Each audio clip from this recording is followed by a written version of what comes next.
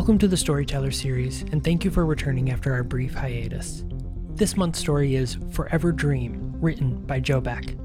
Izzy is played by Juniper Cherniak, Dr. Garcia by Casey Ryan, Stephanie by Amy Wyant, Dolores as Sarah Sweeney, Amy as Andrea Quinn, and Maurice, Mike Wyant Jr. Thank you so much for listening and subscribing. Please don't forget to leave a rating review on your podcast platform of choice. To receive these episodes early, please visit us on our Patreon at patreon.com/nightshiftradio. Thank you, and please enjoy the show after this short commercial break.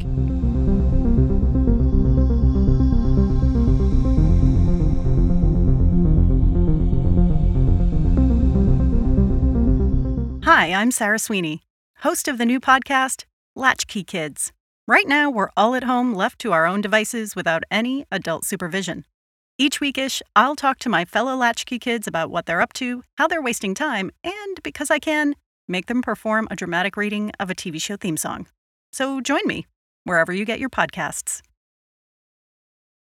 My wife, Amy, called me on a quiet afternoon while I worked alone in my classroom. Steven? She said, "Hey, what's up?"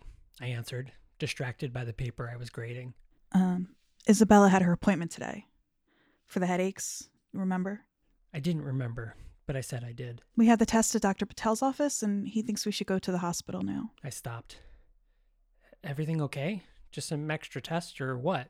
I asked. Yeah, I think so. Just some tests. Probably nothing. Okay, let me know what they say. There was only silence. "What's wrong?" I asked. Can you meet us there? Amy asked. Please. Her voice cracked. We sat in the doctor's office at the hospital and were told that our 9-year-old daughter's brain would deteriorate until she died. All of her thoughts, her dreams, her emotions, along with all of the mechanisms that fostered those crucial pieces of her identity, were going to crumble and fall apart. Amy cried softly in a chair next to me. She opened and closed her hands repeatedly in her lap, trying to grab onto something that wasn't there. I looked out the window behind the doctor. I felt completely disconnected and alone. Nothing can make someone feel lonelier than to be told that the most important thing in the world would be taken from them. It carves out a hole and leaves a dark, empty space that is impossible to fill. The doctor talked about treatments and possibilities, everything they would do for Isabella to try and prevent what was essentially inevitable. The cancer was already inside of her little brain. It had burrowed deep into the cracks and crevices of a bodily organ that doctors still knew very little about. It was poisoning and destroying all of the things she had developed and created to be able to think and feel and remember and experience life. It would take her mind, and then it would take her life. I felt helpless. I was unsure if life would be worth living if I lost my daughter. Several weeks later, I sat next to Isabella's hospital bed as she slept, holding her little hand, her fragile body decimated from another treatment. The lights were off, but her rotating star lamp was on next to her bed. After Isabella was born, I found the lamp in a small secondhand shop in a quiet neighborhood on the north side of the city. It was a simple thing. The lamp was shaped like a sun, and there were star and planet-shaped holes in the rotating lampshade that cast a slow, moving universe on the walls of her bedroom. The universe was slowly orbiting the hospital room. Glowing stars and planets passed over cold, unfeeling machines, cords, and wires. I stared at Isabella's face, trying to etch every line and angle into my memory. Her eyes opened, and she looked at me. "Hi, Isabella," I whispered. "Hi, Daddy," she said. "You brought my star lamp." "I sure did," I said, leaning in and brushing her dark hair back. She watched the simple shapes of celestial bodies move slowly around the room, her eyes catching one and following it for a while before focusing on another and repeating the process. "Each one has its own path," she said, lifting her hand and pointing. I looked up and watched the movement around us. "You're right," I said. "It's like each one is unique, just like us," she continued. I looked down at her. "That's exactly right," I said. "Each one has its own existence." "But part of something bigger," she added, still lost in the mesmerizing movement around us. Even with its simplicity, Isabella was able to make the star lamp seem so profound. I love you, Isabella, I said to her. I love you too, Daddy. She replied. How much? I asked. She looked around the room in exaggerated paranoia, then motioned for me to come closer. When I did, she leaned in and whispered in my ear. I love you infinity. She sat back and looked at me in triumph. Infinity is forever, Daddy. So that means I love you forever. Isabella was obsessed with infinity. The idea that infinity and forever and always meant something never ended was beautiful and wonderful and mysterious. She was tantalized by the idea of these things that were just out of reach of what her mind could comprehend. She closed her eyes and went back to sleep, letting the weakness in her body take over. I sat in the dark room, centered in the star lamp's glowing universe orbiting around me, knowing that I would do anything to save my daughter. The weeks and months passed slowly. Their days were filled with a zombie-like agony of repetitiveness. Doctors and nurses discussed the next procedure or treatment, the medication they were pumping through Isabella's already broken body and brain, and what we could expect. But I heard very little of it. I knew that there was nothing good to hope for in anything they said. I spent each day waiting for night when I could treasure those final, quiet moments with Isabella as she lay inside the universe that lit up and circled the hospital room. I wanted to stay in those moments forever, underneath the lamp's glow, and watch Isabella sleep peacefully, a respite from the pain, sickness, and agony that her life had become in the waking hours. Each torturous minute that passed was one closer to the emptiness that awaited me in the loss of my daughter. My twin sister, Stephanie, called late at night on my cell phone in the quiet hours at the hospital. I stepped out in the hallway, my eyes straining at the change from the darkness to the light. Hey, Stephanie said. She was moving and sounded out of breath. Hey, Steph, what's up? I had been close with my sister, but we had drifted apart over the years. She worked in science and research, always moving from one place to another in the world, working long hours in strange places. listen, Stephen. She said. A friend of mine is going to call you, and I want you to listen to what he has to say. How's Izzy? The same. No improvement? Nothing. Okay, please, listen to me. This is very important for you guys. For Izzy. She stopped moving and paused before speaking again. Please just listen and do what he asks. Who is it? I asked. He's a friend. He wants to help. Please, just trust me on this. I don't know, Steph, I answered. Stephen, She said, then paused. do you trust me? Of course I do. It's just that it's a lot. It's starting to be too much. Please, Stephen. I've rarely ever asked you for anything, and I'm begging you here. Talk to this guy. Do it for me. Do it for Izzy. I hung up with Stephanie and thought about what we had said, the finality of my words and the desperation of hers. My phone rang again, almost immediately. Hello. Stephen? A deep male voice said on the end. My name is Dr. Javier Garcia. I apologize for calling so late. Do you have a minute to talk? The words came out precisely and even almost monotone with a slight Spanish accent. Who is this? I am a friend of Stephanie, and I would like to talk to you. It's kind of late, Dr. Garcia, and I'm spending time with my daughter. Can we talk another time? I was actually hoping we could meet very soon. I think I might be able to help you with your situation. Yeah, I guess we can meet. I was trusting Stephanie. I had nothing else. Can we set something up for maybe later this week? A car will be at the hospital in 20 minutes. Please be outside the main entrance. There was silence on the phone as I took in what he had said. And Stephen, Dr. Garcia continued. bring your daughter. I can't say exactly why I did it. I suppose it was a combination of things that had come together, creating the perfect storm of recklessness. But it was mostly because my daughter was dying. If I had taken anything from all of the conversations and whispers and procedures that we had been a part of in the previous months, it was that we were only hanging on and prolonging the inevitable conclusion.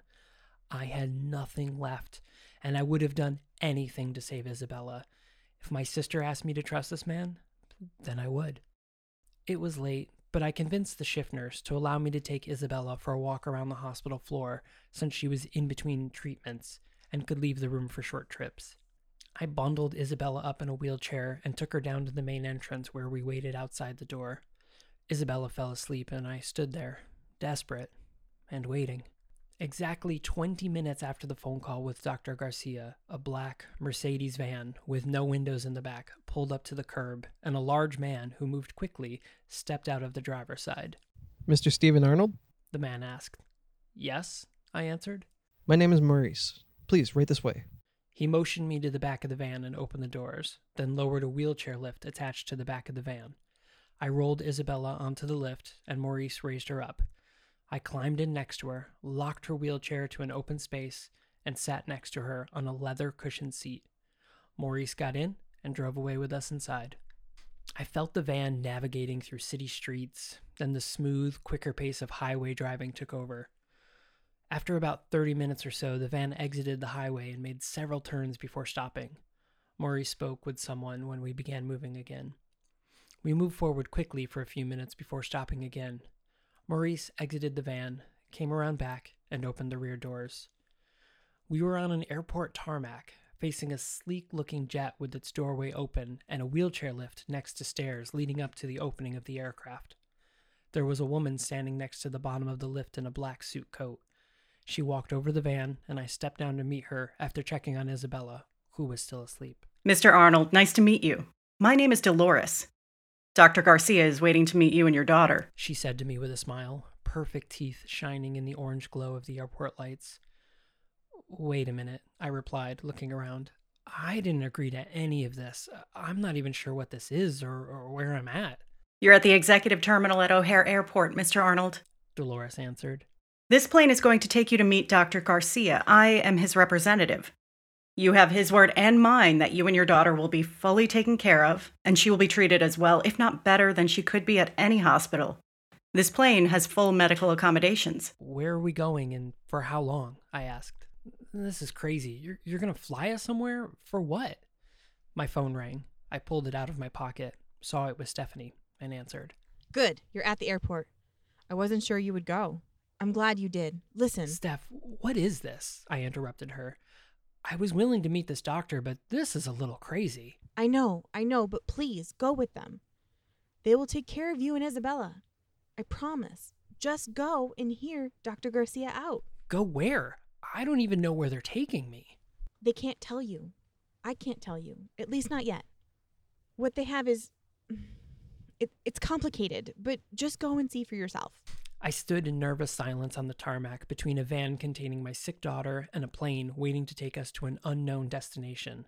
I was caught between desperation to save my daughter and the sensibility to go back to the hospital, put my daughter back in her bed, underneath the stars shining on the walls in her room, and watch her slowly waste away.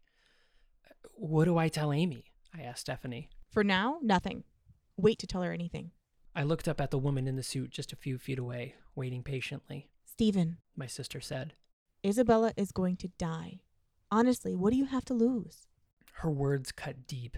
The finality of them tore into me. No one had said it until then, but everyone had known it from the first meeting at the hospital so many months prior. Isabella is going to die. I had nothing else to lose. There was nothing on that plane or its destination that could do anything worse to me or Isabella than what we had already been through, no decision or action of my own. At least this would give me some rest from the helplessness that had consumed me from the beginning.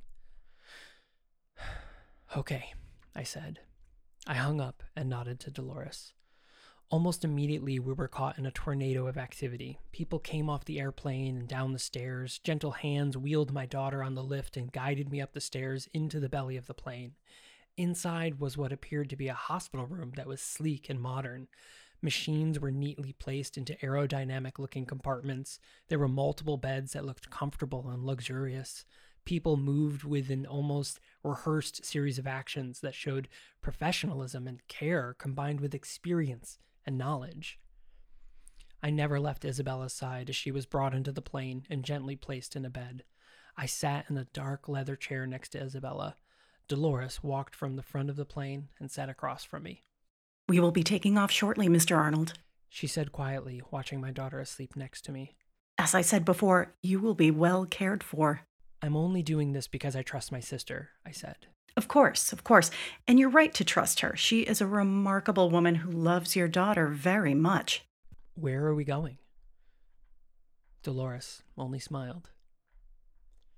Hours passed in flight. I dozed, waking when someone approached Isabella's bed to read a machine or check a chart. Dolores appeared from the front and sat down across from me. We'll be arriving in about 20 minutes. You and Isabella will go straight in to speak with Dr. Garcia. He's waiting anxiously to meet you and your daughter. She looked at Isabella for a long moment. I had a son once, she said, and looked at Isabella. A few quiet seconds passes before she looks up and said, Buckle up, please. Then she walked back to the front of the plane. The plane touched down. I saw nothing out of the small windows except darkness, punctuated by an occasional bright light. We came to a stop, and another flurry of activity started. We exited the plane onto a small tarmac that was brightly lit, but surrounded by darkness. The air was thick with humidity. Once we were on the ground and out of the plane, Isabella began to wake, stirring in her wheelchair. I kneeled down in front of her. Hi, Daddy, she said in a sleepy voice, her eyes opening, weak and distant. Hi, Izzy. How do you feel? Tired. Where are we? She asked, looking around. We are going to see a doctor who might be able to help us. I hope the doctor's nice to me. I hope he is nice to you too, I answered. I hope he's nice to you too, I answered. Dolores appeared out of the crowd of bodies. We walked off the runway, out of the bright lights, toward a white building made from corrugated aluminum. Not aesthetically pleasing, but utilitarian. The entire area was surrounded by a chain-link fence topped with barbed wire, either to keep us in, or maybe something else out. We entered the building, which was cool, modern, and sleek inside. Isabella, Dolores, and I walked through a maze of turns and hallways and into an office. There were televisions on the wall, several brown leather chairs, and a man who sat behind a glass desk with only a table laying on top of it. Hello there, Stephen. I'm Dr. Javier Garcia. Dr. Garcia said, standing up. He was a short man, in his 50s, skinny and bald, with intense eyes and tight skin around his face and neck. He walked around from behind his desk and shook my hand firmly, welcoming and kind, but without smiling. He bent down and looked at Isabella, who was taking everything in with silence. Hello, Isabel. I'm glad you are here. We are going to try to help you. Is that okay? Hello. She said softly. Yes, I suppose. She looked up at me. It's okay, Izzy, I said, feeling less hopeful than I sounded. We will talk, Mr. Arnold. Dr. Garcia said to me. Dolores will take Isabel to her room so that we can speak openly. No, I replied. She stays with me. Please, she will be safe, as I hope you have seen. We will take... I said no. She stays here with me. That's final. Dr. Garcia looked at Dolores. Okay. He said after a few moments. I just don't want her to be confused or to hear something that might make her nervous. She has heard enough to make her confused and nervous for a lifetime. Her safety right now is a bigger concern, and I want her with me. Fair enough. I understand. Dr. Garcia stood up and walked back behind his desk. Can we get either of you anything? Coffee, perhaps. Something to eat. No, thank you. I'm just a little anxious to hear what all of this is about. Of course. Please. Have a seat so we can talk. Dolores quietly left the room as I sat down. May I ask what you do for work, Mr. Arnold? Dr. Garcia asked after Dolores left. I'm a high school teacher. I teach history. I was becoming impatient. Where are we right now? I asked. Ah, yes, a teacher. He said, as if he didn't hear my question. Just to give you a little background, I am an explorer and a researcher. I like to uncover things. Find things and figure out what they are or where they come from. Maybe, as a history teacher, you can appreciate this. When I find something that I think might contain useful, maybe even practical knowledge, I study it, inside and out. I break it down and examine every piece of it, every nuance and molecule, and I try to see how I may be able to apply it to the world around us. He stopped talking and looked at me, concentrating on what he would say next. I cannot tell you exactly where you are, or what this place is at the moment, but, as a trade-off, I can tell you that I believe I may be able to heal your daughter. I stared at him. I wasn't sure what I was hoping for by leaving the hospital in the middle of the night and boarding a strange plane, belonging to strange people, to an unknown strange place. Was it to hear a strange man tell me that he could heal my daughter? I don't even know what that means, I said, reining in a rising tide of dark emotions that had been buried deep. Dr. Garcia never took his eyes off me. I think I have something that can make her better. I stood and stepped toward him. Who do you think you are? I said, raising my voice. You think you know something no one else does? You think out here in the middle of wherever the hell this is, you have some secret that no one knows about? I moved closer to the desk. Dr. Garcia sat back in his chair and watched me. We have spent miserable months talking to everyone we can about trying to heal her, and no one has been able to do anything. You think you have the answer? I continued. Daddy? I heard the voice in the background. I can't believe I'm here. I can't believe I did this, I continued, not registering where the voice was coming from. Daddy? I can't believe you tricked me. You probably tricked Stephanie too. Daddy? Then everything stopped. Dr. Garcia's eyes, which had been focused on me, calm, calculating, even patient, focused on Isabella. Then he moved. He reached under his desk and touched something. Then, agile and quick, he darted around his desk toward me, only he pushed me aside. I rolled around and saw just past him Isabella. She was in her wheelchair, her body smaller and more frail than I had even remembered. Her eyes were wide open in fright, and there was dark crimson blood pouring from her nose. Her hands were covered as she held them up in front of her face like a wounded animal, confused and scared at what was happening to her. I wanted to go to her. I wanted to pick her up and hold her, wipe the blood away, suck out of her the evil thing that was doing this, and take it inside of me and let it eat me from the inside out and destroy me so that my daughter could live her life as she was meant to. But I knew that I couldn't do any of that. The reality of what the disease had done to the inside of my daughter's brain was right there in the form of dark red blood covering her face and hands, staring at me, daring me to fight it, knowing there was nothing I could do. The evil that possessed her brain had revealed itself and made the pain of watching my daughter waste away more real than anything I could have seen or imagined. I stood and watched, drowning in helplessness and terror, as Dr. Garcia raced to her side and tilted her head back, grabbing her hands and holding them to his chest. He wiped her face with a blanket and whispered in her ear. The door to the office flew open and several people rushed in. They surrounded Isabella. Dolores appeared next to me, guiding me back as the cluster of movement with my daughter at the center moved out of the room. I wanted to follow. I wanted to help. But I had given in. There was nothing for me to do for her. The only hope I had were these strangers. Dolores took me to her room, away from the frantic commotion of medical staff trying to help Isabella. I recognized that I had little choice in what was happening to my daughter, and my only chance was to trust these people. This happened because I brought her here, I said to the open room. No, this happened because she is sick, Dolores replied. She should be in the hospital, in her bed. It was the travel that did this. I can't believe I brought her here. I looked around. Wherever here is. She could still be in the hospital, Mr. Arnold, in her bed, nice and safe, but then what?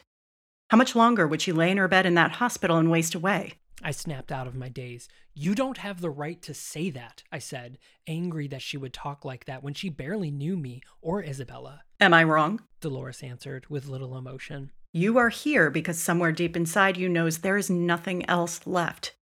You are only waiting till the end, just hanging on. She was right. I had nothing else. I know this, Mr. Arnold, because I felt the same way before we lost our son, she said quietly. I don't want you feeling the same loss we felt. I looked up at her. Javier and I had a son, she said. He was 5 when he died of a disease that we now believe we have the ability to cure. The same way we believe we can cure your daughter, to spare you the pain that he and I felt. That is all we want. How do you have a cure and no one else does? How is that even possible?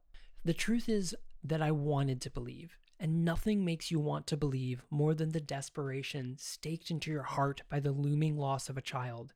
This is how people who are drowning in desperation are taken advantage of. Dolores was quiet for a long time. Then she said, What we tell you is going to sound completely crazy. We understand that, which is part of the reason why we haven't told you everything yet. Does that include not telling me where I'm at? We don't tell you where you are, because if certain people knew where we were and what we have, She trailed off. What?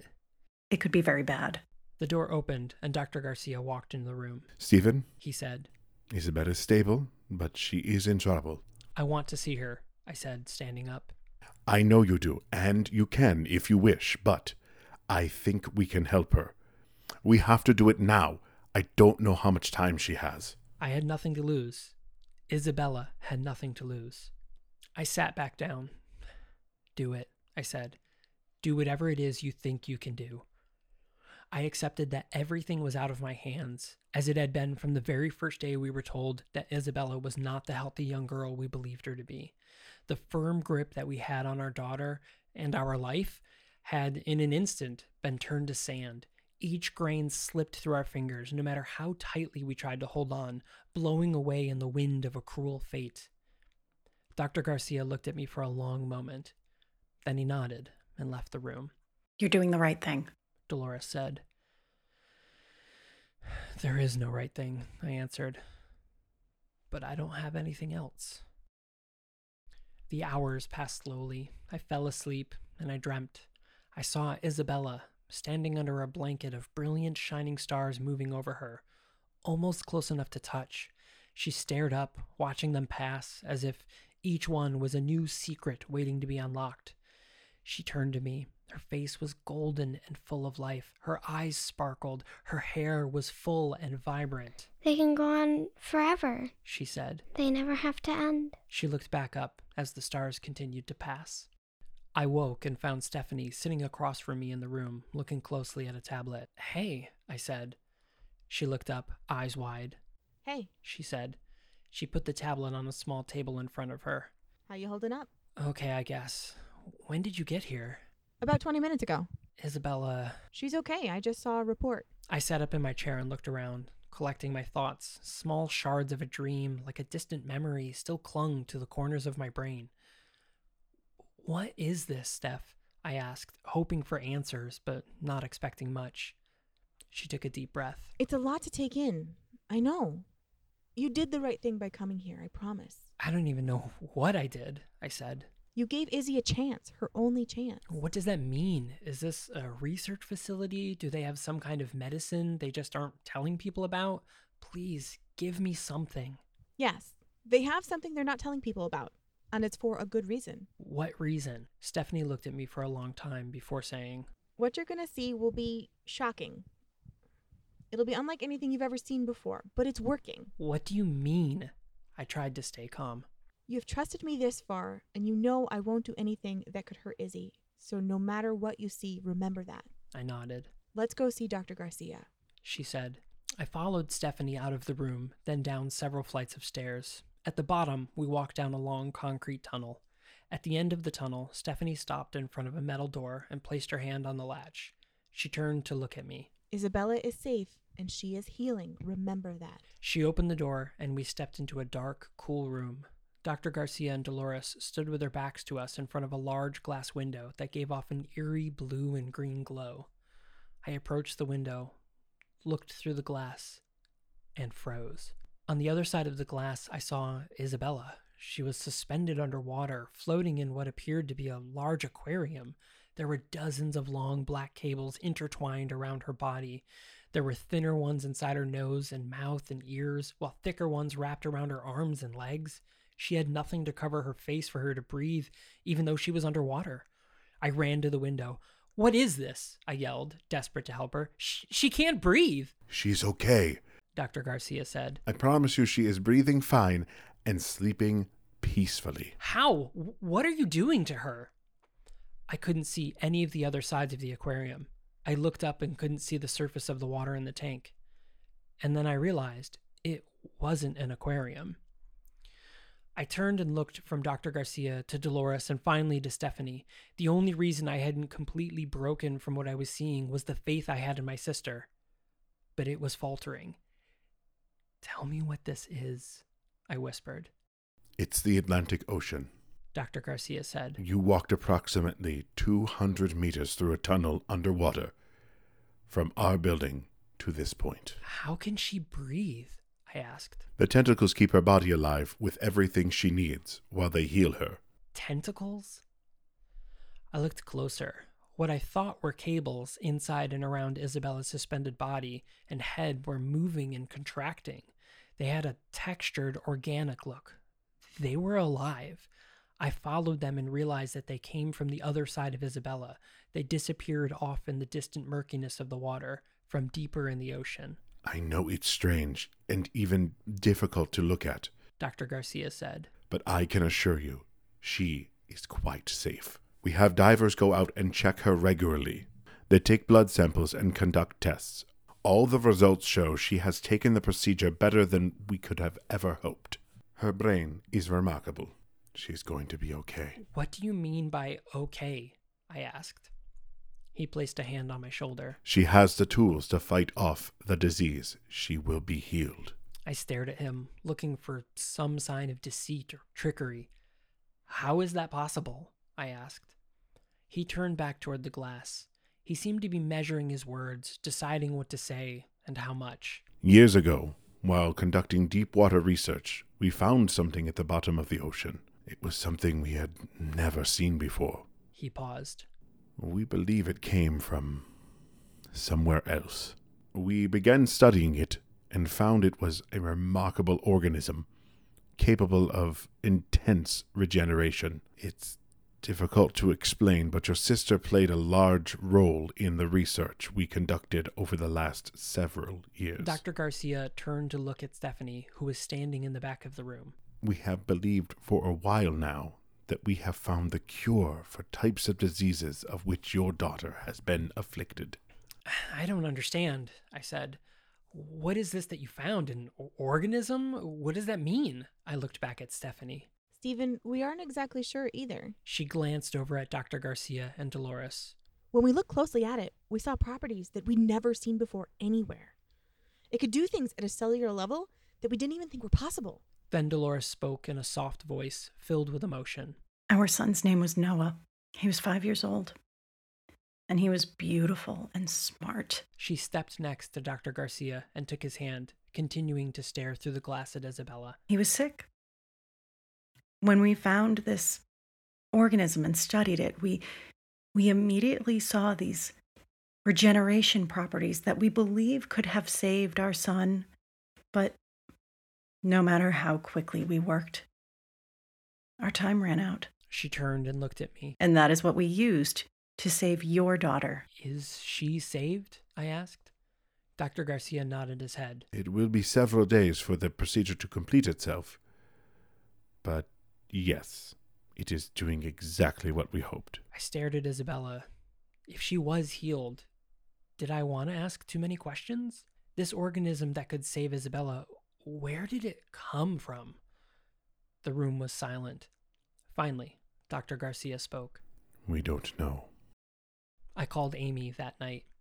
She screamed and cried, a mixture of anger and fear, desperation and relief. A police detective who was with her told me that there was an investigation regarding our disappearance and that they only wanted Isabella and I to come home safely. I told him and Amy that we would both be home soon, safer than ever.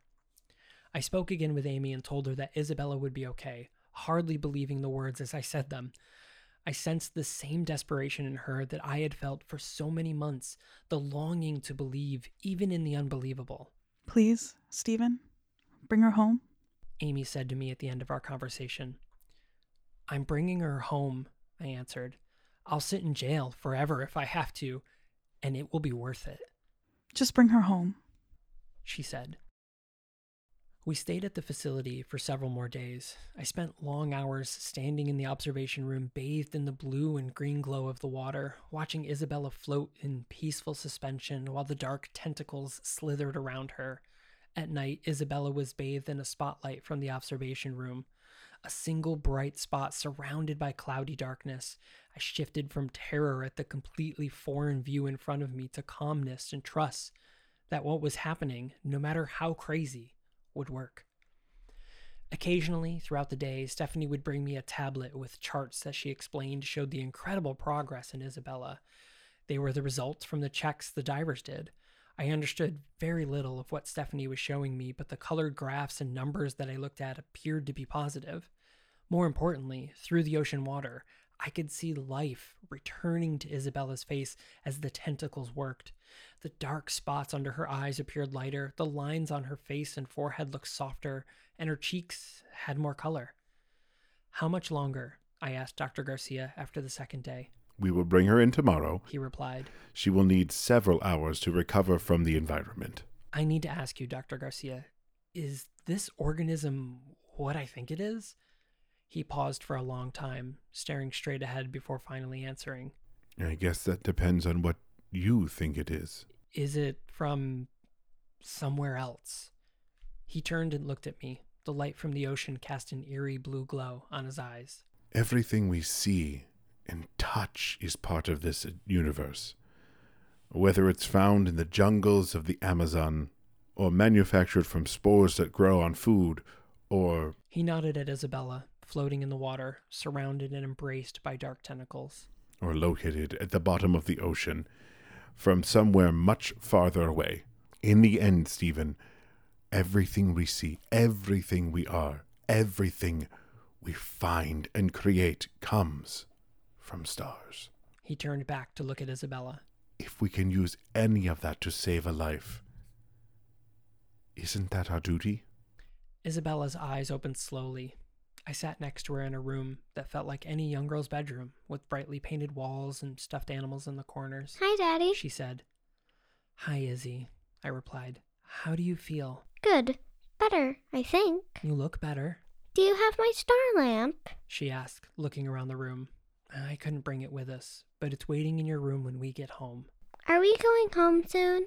"Yes, very soon. The doctors were able to help you. I think you're going to be okay." I know. I feel okay. I smiled. I could see in her eyes that she had returned. I think I'll always be okay now. She said, holding my gaze. "I love you, Isabella," I said. I love you too, Daddy. I love you infinity. Now I know what that means. Her dark eyes looked deeper, like tunnels that went on forever. Several days later, we returned home. A van brought us from the airport to the hospital where Amy and the police were waiting. I was immediately taken into custody and brought to the police station. I had been briefed by Javier, Dolores, and Stephanie how to handle the events that would follow our return home. I immediately asked for a lawyer and respectfully denied answering any questions. The following day, I was released with no charges filed. I returned home and found Isabella and Amy waiting. The hospital had run every series of tests they had and found that Isabella was healthy. The disease that had invaded her brain, destroying it day by day, week by week, was completely gone. And more importantly, her brain had rebuilt itself. In the months that followed, multiple investigations were initiated. Everyone from state, local, and federal law enforcement agencies to health and medical agencies questioned me and Isabella. We refused to answer anything or allow any further tests to be done on Isabella. Flight logs were scrutinized. The drivers of the vehicles we rode in were interrogated, but nothing was uncovered other than a few minor details. We had been flown to the south end of Andros Island in the Bahamian Islands, but there were no traces of anyone or anything, just an abandoned airfield and building. I did an internet search and found that Dr. Javier Garcia and his wife Dolores had not been heard from in 5 years after the death of their son. There was one more conversation I had with Dr. Garcia just before we left. "There is something to remember, Mr. Arnold," Dr. Garcia said when we were alone on the tarmac watching the facility being hastily packed up. "There are things we know. Her life, her health are safe. That is the most important. But there are things we don't know. He turned to face me. All indicators we have show your daughter will be healthy and live a long life. But the regenerative effects we have seen from this organism are like nothing we have ever seen. What effect that could have on her brain, her perception, her capabilities, or surroundings are unknown." "There could be side effects," I asked. "There can always be side effects," he replied. Now for the reason I am writing this account. I continue to have dreams of Isabella and I together. Like the first one I had that I realize now was when Isabella's procedure initially began, when the tentacles first entered her brain. I call them dreams for lack of any better description, since they don't just happen when I sleep. They're more like waking memories, each one longer than the last. In some of these dreams, I'm lying in bed with Isabella. She is 3 years old. She is covered in pink blankets, and we are bathed in the warm glow of her rotating star lamp, slowly casting its universe of moving stars and planets across her room, filled with stuffed animals and baby dolls, princess dresses, and building blocks.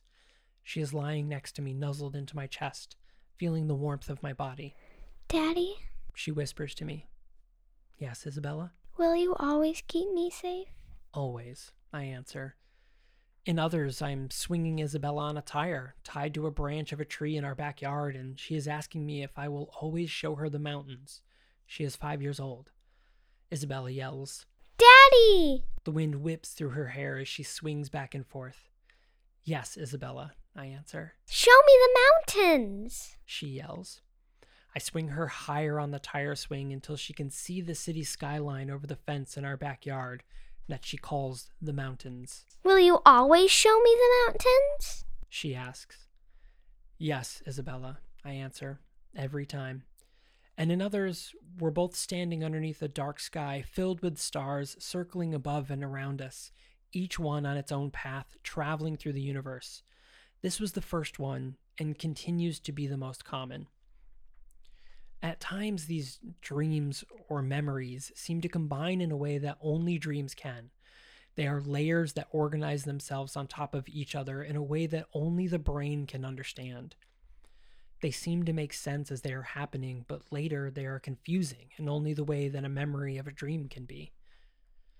I realize now, as the dreams become longer and more intense, that Isabella is causing these waking dreams to happen. Somehow, as a side effect of the procedure and the regeneration process in her brain, she is able to use time and memory to relive these moments in our lives that feed into her simple, childlike obsession with forever. Little by little, reality is becoming shorter for me as I am with Isabella for longer periods of time in these many moments we lived together in her childhood. I know that at some point I, or at least my mind, will no longer be able to exist in what I know as reality. I don't know what kind of control Isabella has over this process, if any, but I can feel it happening more and more, like storm clouds coming over the horizon. I have asked Isabella about these dreams, and she says she has them too. I ask her if they will continue to get longer and longer until they crowd out what she and I know as reality. Isabella only looks at me when I say this as if she doesn't quite comprehend why I would even ask a question like that. I write this knowing that soon I will only live inside of memories. I understand that as I continue to live with longer and longer memories of Isabella, I may not have the gift of seeing my daughter grow and live her life. But I know that this is the best it could be for us if the only alternative is watching her waste away in a hospital, dying underneath fake stars cast on the ceiling. I choose not to question Isabella any further about how and why this is happening. I am just happy that she is alive.